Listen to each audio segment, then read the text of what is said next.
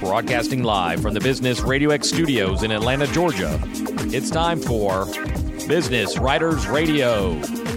Brought to you by Business Writers Exchange.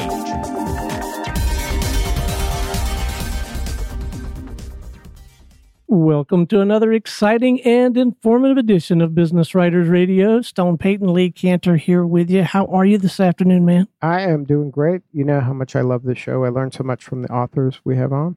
This is going to be a fantastic segment. Please join me in welcoming to the broadcast author of The 10 Commandments of Winning Teammates, Mr. Sean Glaze. How are you, man? I am terrific, Stone. Thanks so much for having me. Look forward to sharing a little bit with your audience. Now, can you share a little bit about your work? I know you're the author of that book, but do you have a consultancy as well? I actually do, Lee. I have for just over a decade been working with all kinds of groups, specifically corporate organizations, for team building events, workshops, and conference keynotes. My background is actually as a high school basketball coach, as a matter of fact, and it was taking those lessons from the locker room and recognizing they had a pretty powerful application in the conference room and the boardroom, and how you could take those team leadership lessons and how to be a winning teammate and make those organizations in the corporate world a lot more successful because of those relationships improving. So what was that transition like, going from basketball coach and in like a public education environment? It was, yeah, high school. High school basketball coach out into the corporate world. I mean, that had to be some culture shock. An interesting transition. And, sometimes even with the teaching, Stone, it was, didn't expect to be behind a desk in front of 30 kids, 7 periods a day.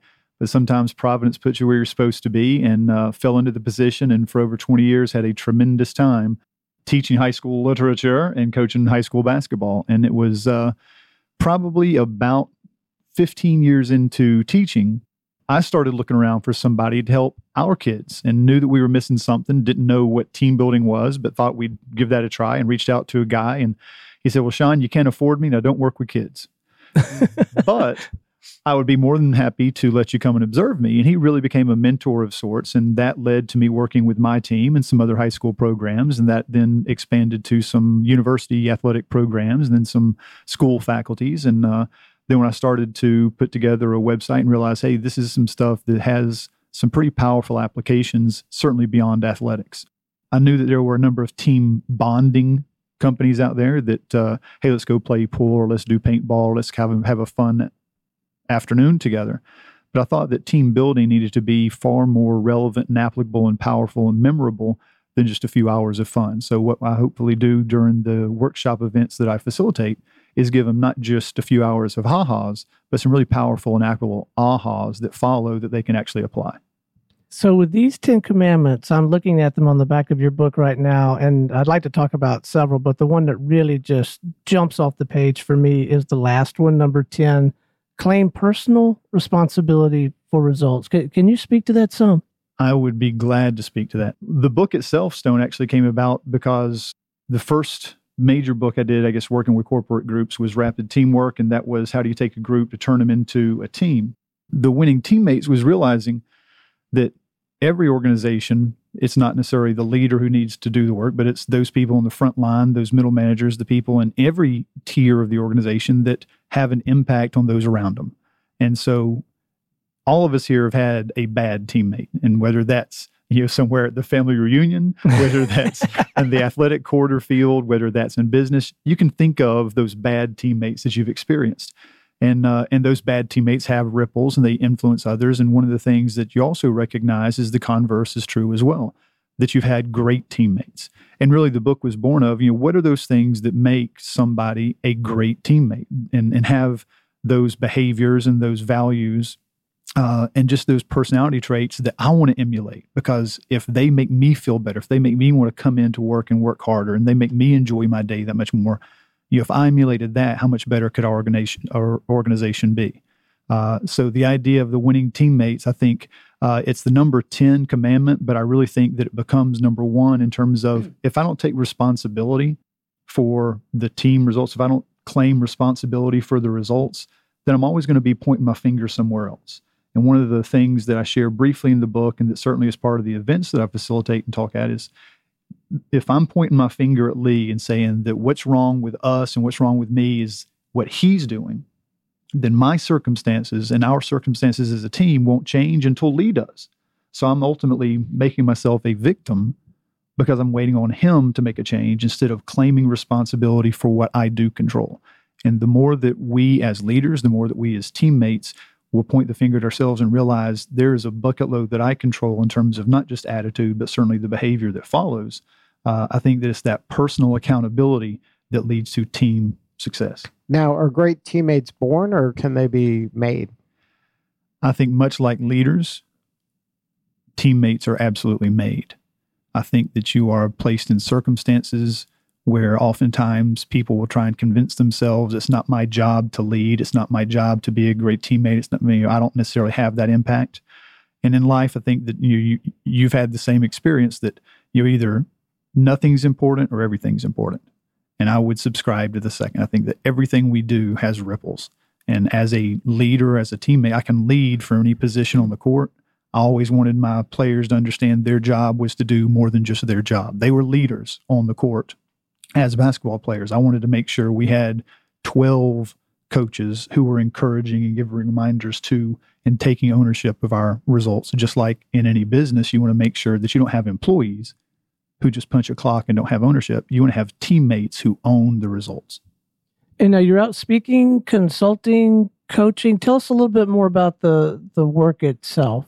Absolutely. Well, the team building actually morphed a few years ago from being a facilitator where you're really giving people a chance to enjoy and experience an activity and laugh together and then ask questions as a debrief to draw out their insights and make them applicable.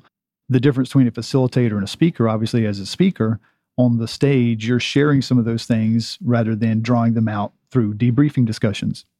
Now, where did the book come into this? Was that early on in the process, or how did you leverage a book into your work?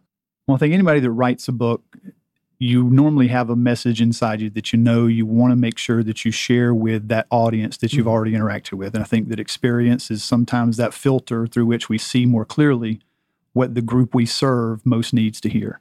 And that was, again, one of the messages that not just in the athletic realm, but far more significantly in the corporate realm, how can you be a better teammate is one of the things that was a through line of most all of those debriefing conversations that we had. It was all about improving personal awareness and recognizing that what I do necessarily impacts others. And the quality of my life is determined by the quality of the experiences and the relationships that I have at my workplace, wherever that might be. But so when did you go, I got to write a book, and this is going to help me kind of articulate this and educate my marketplace, and it'll help the people that are listening to me speak? Yeah, well, if the question is, how did the book come to fruition? Right. Well, like once you decided, I'm a high school basketball coach, but I want to get into this side of the business, I have to have a book. Like, was that part of the thinking from a marketing perspective, or was that something that you had to write this book and then you built the consultancy around the book idea? I've actually been speaking for a few years leading into the writing of the book. And the book is really kind of something that was born of one of the main messages in my keynote, which is, what winning teammates do differently. And there's a huge difference between that bad teammate and the impact they have upon an organization versus the winning teammate and what happens when that starts to multiply. And so really the book followed many of the messages that I'd shared previously and that were really born of a lot of the facilitated discussions in the workshops. But why was it important to you to write a book? Like you could have just kept speaking on that topic. I think my background as a literature teacher probably had a little bit to do with that. So, I'm very much familiar with and appreciate the written word. Part of it was the challenge of doing a better job than the previous books that I'd written. You always want to get better and share something a little bit more applicable. But the idea of the story itself is I wanted to make sure that whether it was the team building events or the keynotes, that those audiences had something tangible to take away that were going to be a memorable reminder of a lot of the things that we would have a chance to talk about that, again, become stickier because they can read this parable that's a story that encapsulates a lot of the lessons that we would introduce in the events. Now, what influenced that choice to write it as a parable? Because that's only one choice of a way to write a business book. Why'd you do it that way? Probably because I really enjoy a challenge, Stone. I've talked to way too many people who said, Sean, why would you try and do it as a parable? It's far easier just to do a straight nonfiction. Well, it does look like a lot of work because you have to write dialogue and put things in quotes and yeah. And so a lot of that is in terms of the back end, you create the story, and the story needs to necessarily incorporate all these points that you had originally planned. Right. To include in your nonfiction it into book. A story that has an arc and, so you've really got kind of two outlines going at the same time. But I think that personalities, again, you get to know yourself a little better, and I enjoy that challenge and I wanted to make it as entertaining as possible. And I think that's my job as a facilitator, as a speaker, is people aren't looking necessarily only for content. They want to be entertained. They want to have a great time and have content with that entertainment. And I think with a book, it's the same way. Sometimes it's easy to get bogged down with a straight nonfiction, drier read. And this gives them a chance to experience a story and let the story be the vehicle for sharing some pretty powerful lessons. So did anybody in your life, like maybe a former player, come to you and say, hey, coach, am I Nick? Nick they haven't, but I'll tell you, it's funny because in my talk, I've shared stories. You always change the names to protect the innocent. Right? Right. But in my keynote, I share a few stories, and it involves kids and fellow coaches who have been incredibly positive impacts on me. And I am, just like you guys are, and just like your audience, we're all just a combination of the experiences and the people that we've come in contact with previously. And so they've made me a better person, a better dad, a better husband, a better coach. And I wanted to hopefully share some of those things that they had shared with me. So the speaking, I mean, I realize you're used to working with groups of kids, but was that a little intimidating at first, getting on a stage and talking to a big group of people like that? Yes, but, and there's always the but, right? Right. Pretty big but. And here's the but. I think the but is you're only intimidated. You're only, somebody at the free throw line only feels pressure if they're not prepared. So my job was to make sure that I prepared myself so you diminish the pressure by increasing your preparation. And the other part of that is I really believe, Stone, that if I'm focused on me, I'm going to be far more stressed and far more worried if I'm thinking about myself than if I'm thinking about my audience. Oh, that's an excellent point. If I'm there for the audience, I'm there to give them something that they're going to be able to take away and be better husbands and wives and coworkers and parents because of the information that I share. Because being a better teammate isn't just in terms of your work life. Being a better teammate is in every aspect of your life. And how do I impact others, and how do those ripples impact my kids and my family and my other social interactions? So now when you're writing books, it sounds like you've got this kind of system now because you're pretty prolific, right? You've written several books. This would be my third in the parable format, right? Right. So can you share a little bit about how you go about the process of writing? Do you get the story first, or you have the points and you come up with the story second? That is a tremendous question, Lee. And again, all you can talk about is your own personal experience, right? Because I know other people probably do a far better job. Everybody has a different way of doing this. Sure. And I got to talk a little bit later on with Stone about the speed idea and getting a whole lot better with my speed because, but the idea of how I've gone about each one of them is I have that kind of capsule of the ideas that I'd like to share in the book. Right. So you come up with that first. And so it's that nonfiction content part. Right. So the 10 things or the 20 points you're trying to make. Absolutely. So you kind of flesh that out a little bit in your head. And once you get that clear to the point of this is what needs to be shared and this is kind of the order it needs to go in, then how do you wrap? It's kind of the piece of ham around the pill for your dog. Right. How do you wrap that pill of the content inside the ham of a story that's going to be entertaining enough and compelling enough that there is that plot structure and there is a little bit of a conflict and there is an issue that needs to be resolved and there are characters that are hopefully compelling enough that you want to care about what's happening to them. So what was your favorite chapter, you think? Or talk about the one that you really didn't enjoy if you want to. My favorite chapter is probably the one on staying coachable. And that's part of the message that I really even now consider expanding into a story unto itself, because I think that it's so powerful in terms of, and I like the idea of staying coachable and that 4-part process of just relentless personal improvement. The reason that I continue to read voraciously and I'm such a knowledge Well, that's seeker. an interesting point because we have discovered this as a theme. We've been doing Business Writers Radio show for a little over a month now, so relatively new media property for us. But writers are readers, aren't they?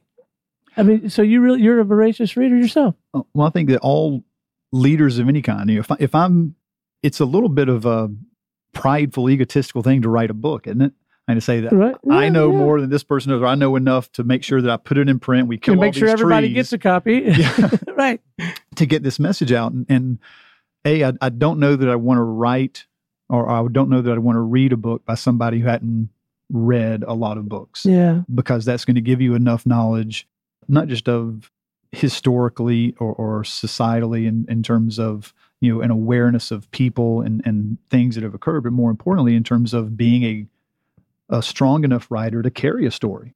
And again, I think that's one of the things that's maybe different in a parable form than in a straight nonfiction, where you can kind of talk out and make it more conversational in tone versus turning it into a story.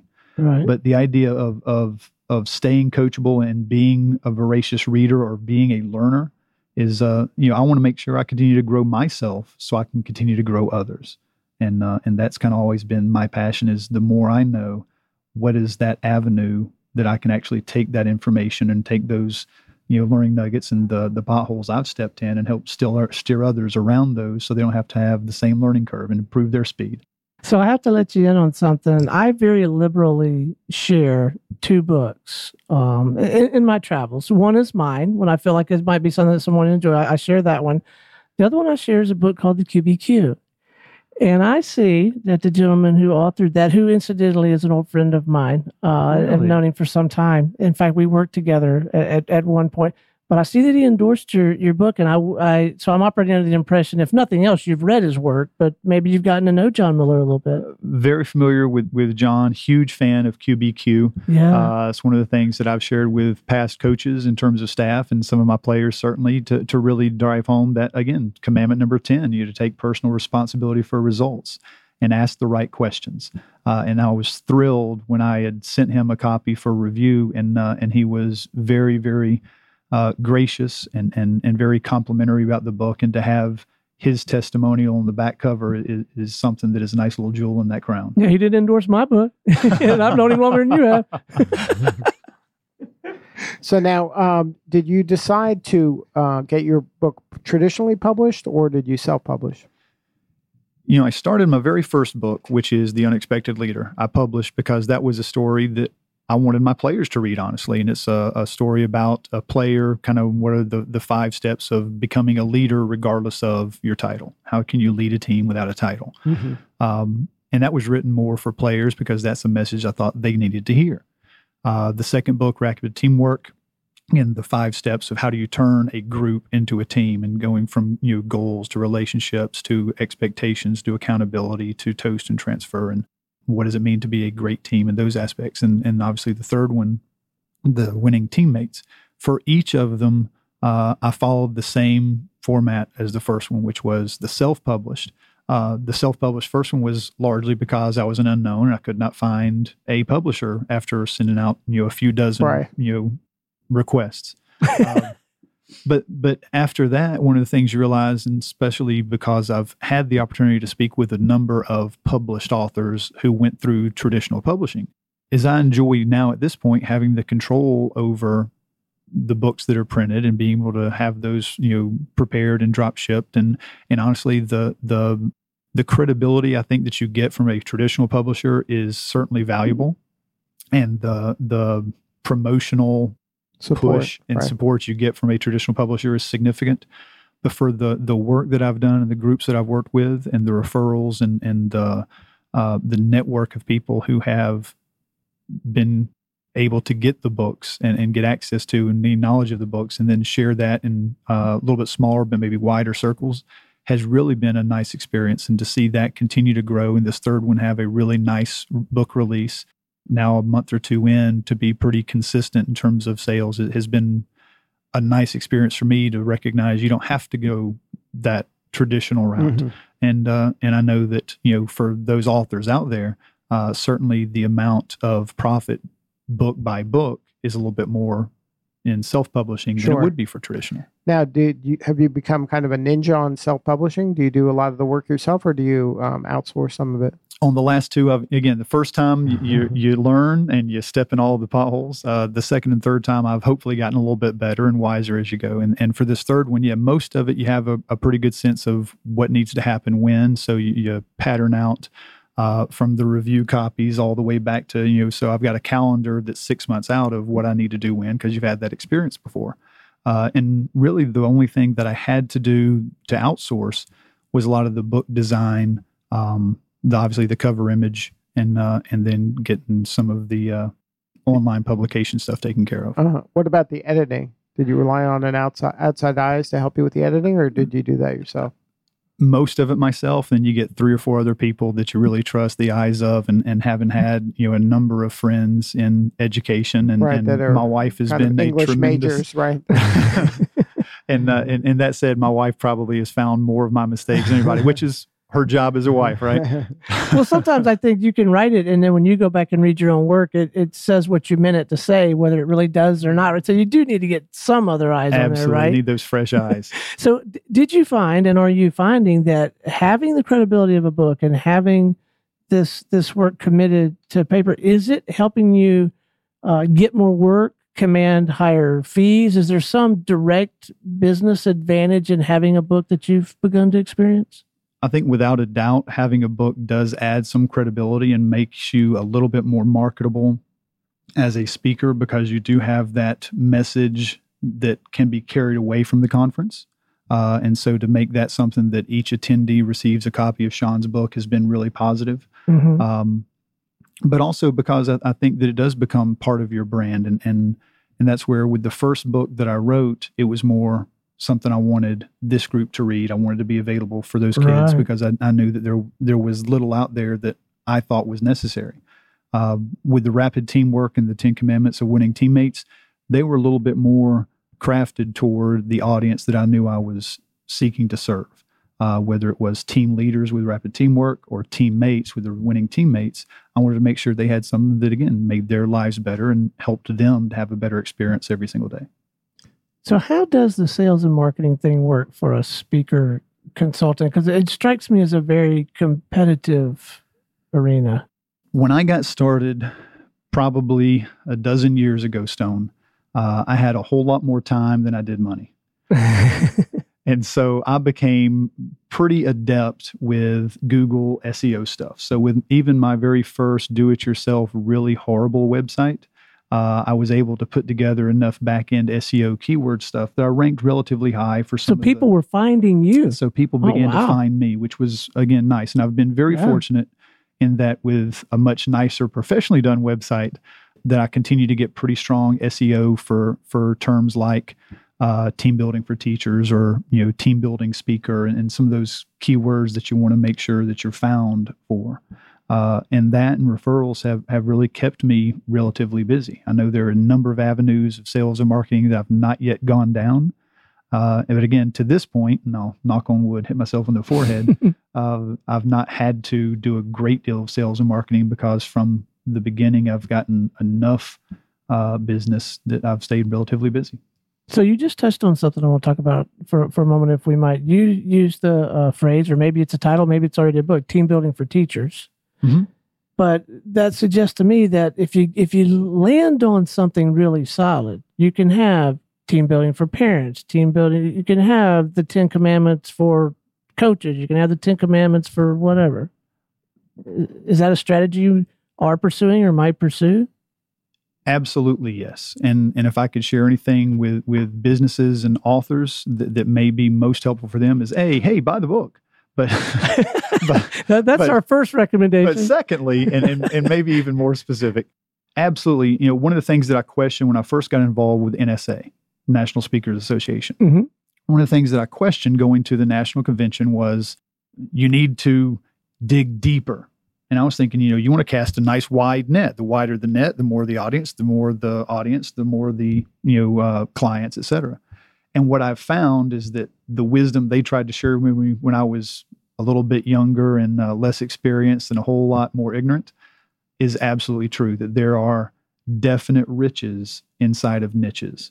And the more that I can dig down, whether it's team building for teachers instead of just team building for business or corporate team building, you could imagine is a huge industry. I'll bet. But the more specific you can get in those keyword searches for whatever your business might be, for whatever your title might be, absolutely, you're going to get those hits. And you can do the Google AdWords and find, what those terms are that are getting some of the traffic. But find something that's going to be relevant to you and your business, and what is it that you want to be known as. And if I want to be a teamwork speaker, if I want to be a team building speaker, then those are the terms that I wanted to be found for. So that's the SEO work that I did on my pages.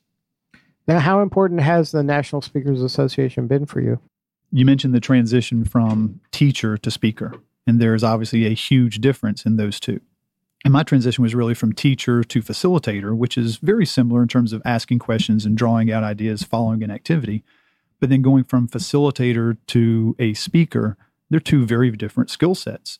And one involves asking questions. The other involves doing a far better job of entertaining and keeping people engaged with stories and activities and insights that are going to obviously be under that cohesive umbrella topic of whatever you're choosing. For me, obviously, the becoming a better teammate.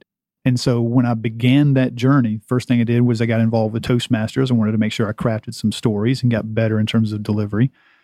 And then when you get to a certain point there and you hear, it's good. Well, I don't want to be good. I want to be much better than good. And so where do you find out where that gap is? Well, you got to go to people who are a whole lot better than you. And that's when I reached out to NSA Georgia, and I have been thrilled and impressed and so very excited to have made some of the connections and built some relationships with just some absolutely fabulous and generous people at NSA Georgia, who really helped me to grow my speaking business. Not necessarily my message, but the business side of understanding, from contracts to crafting a better story, to incorporating different activity, to all of the peripheral stuff that you don't see on stage that gets you onto the stage. Mm-hmm. You were kind enough early in the conversation to mention a little bit about my work in helping folks with personal and organizational speed. One thing that I did uncover when I was really diving deep into that work was that trust is a tremendous accelerator. What I never really cracked the code on and feel very ill-equipped to counsel people and organizations on is how to create that trust among a team. So I would be very interested in any insight you might have to offer on that topic. I can share what I believe to be the case, Stone, and this is something that, again, for teams, and one of the reasons that I feel very comfortable talking to corporate audiences is that whether it's in a locker room or a boardroom, people are still people. And those interactions are still really important and really impactful, regardless of circumstance or industry. And I really believe that trust, and this is something I've shared, on my blogs or my website, and certainly as part of some of my messages, is I believe trust is a three-legged stool. And there's three things that you can do to build trust. And to your point, one of the things that I think is really useful for people to understand is that trust doesn't take years to establish. I think trust can be established in a far more effective and efficient manner than sometimes we assume. And those three legs are, first, are you competent? Are you good at your job? Can you do what you say that you're supposed to do? And most people, competence is the easy leg to stand on. They can build their competence, whether it's as a salesman, whether it's as a teacher, whether it's as a basketball player, whatever that area is of competence, they can prepare and do the work and do the research. The second leg of that stool would be concern for others. And everyone in your audience has probably at some point sat across a table from a used car salesman. The question is never, is he competent at his job, right? It's because he's competent that I don't trust him. But it's when I know that he or she cares as much about my success as I do that I begin to trust them more. Right. And I think that second leg is really the one that oftentimes is shorter for us or cracked for us because we don't show or acknowledge or illustrate to the other in the relationship that we have a concern for them, that we've become aware of and considered their side of the equation. And so the first leg obviously is competence. The second leg is going to be my concern for others. can I show you, have I illustrated to you through my questions and through my behaviors that I care about you getting that win as much as me getting a win? And I think the third thing is those kept commitments. And do I keep the promises that I make, whether that's a large promise, which most people take care of? I think more often than not, where we see that fractured somewhat is just in the small daily things where people begin to question our commitments because we're 5 minutes late to a meeting or because we don't get that paperwork in exactly on time. Instead of, again, being concerned for them and understanding as a small part of something larger than myself, there is an accountability that I have in order to make sure that I keep those commitments so my teammates can be successful also. So those three legs of the stool, I think that you can establish that in probably under 20 minutes if you do a nice enough job of being intentional about showing that you're competent, showing your concern for others, and keeping the commitments that you say that you've already made. Now, can you share a piece of advice for a new author, something you learned that can maybe make their path a little smoother? One guy we asked that question said, don't. But everybody else has had some real pearls, so you got a high bar to clear. Don't know if I have much of a pearl, but I think that if you made the determination, made the decision to sit down and write, it's because you've got a message inside you that you know is worthwhile to share. And I would absolutely encourage anyone that feels that to get the message down because there's somebody that needs to hear that. There's somebody that your message can help somewhere in the world and make their life a little bit easier, help them to understand or come to terms with something a little bit more quickly. And just give them the sense that somebody else has walked that same path and knows where they're going or knows what they're going through presently. I think there's a huge number of works written every year, obviously, but I think that there is absolutely an audience if you can find them through delving into those niches. That said, if I were to offer just one nugget of encouragement, I think the most important thing for me has really been organization. I've always had ideas, but getting that idea onto paper, clarifying the idea and the organization of the idea well enough that I can turn that into a story or turn that into something that is going to be easily digested by a reader is really the important thing. And if you're thinking about it from their perspective, what's going to be most important to that reader, just like you on the stage, what's most important to the audience at that time? How is this going to be something that they're going to remember that's going to impact them? I think that's hopefully the question that you're asking as you sit down to a laptop. All right. Where can our listeners go to learn more about your work, and where can they get their hands on these 3 books and the books that I'm sure to come? Well, I appreciate the question. You can find me online at greatresultsteambuilding.com, Stone. Great Results Team Building, obviously the team building website. I also have the keynotes page there as well. As far as the books, if you were to go to Amazon or Barnes & Noble, they're available through pretty much any of those avenues. And again, it's 10 Commandments of Winning Teammates. Also have the Rapid Teamwork, but really appreciate the opportunity to be here and share today. Had a great time. Well, it has been an absolute delight having you in the studio, man. We'll have to have you back sometime. Would love that. Lee, thanks so much.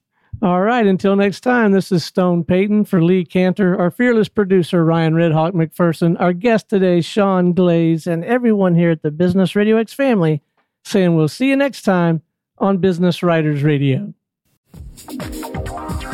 Business Writers Radio is brought to you by Business Writers Exchange.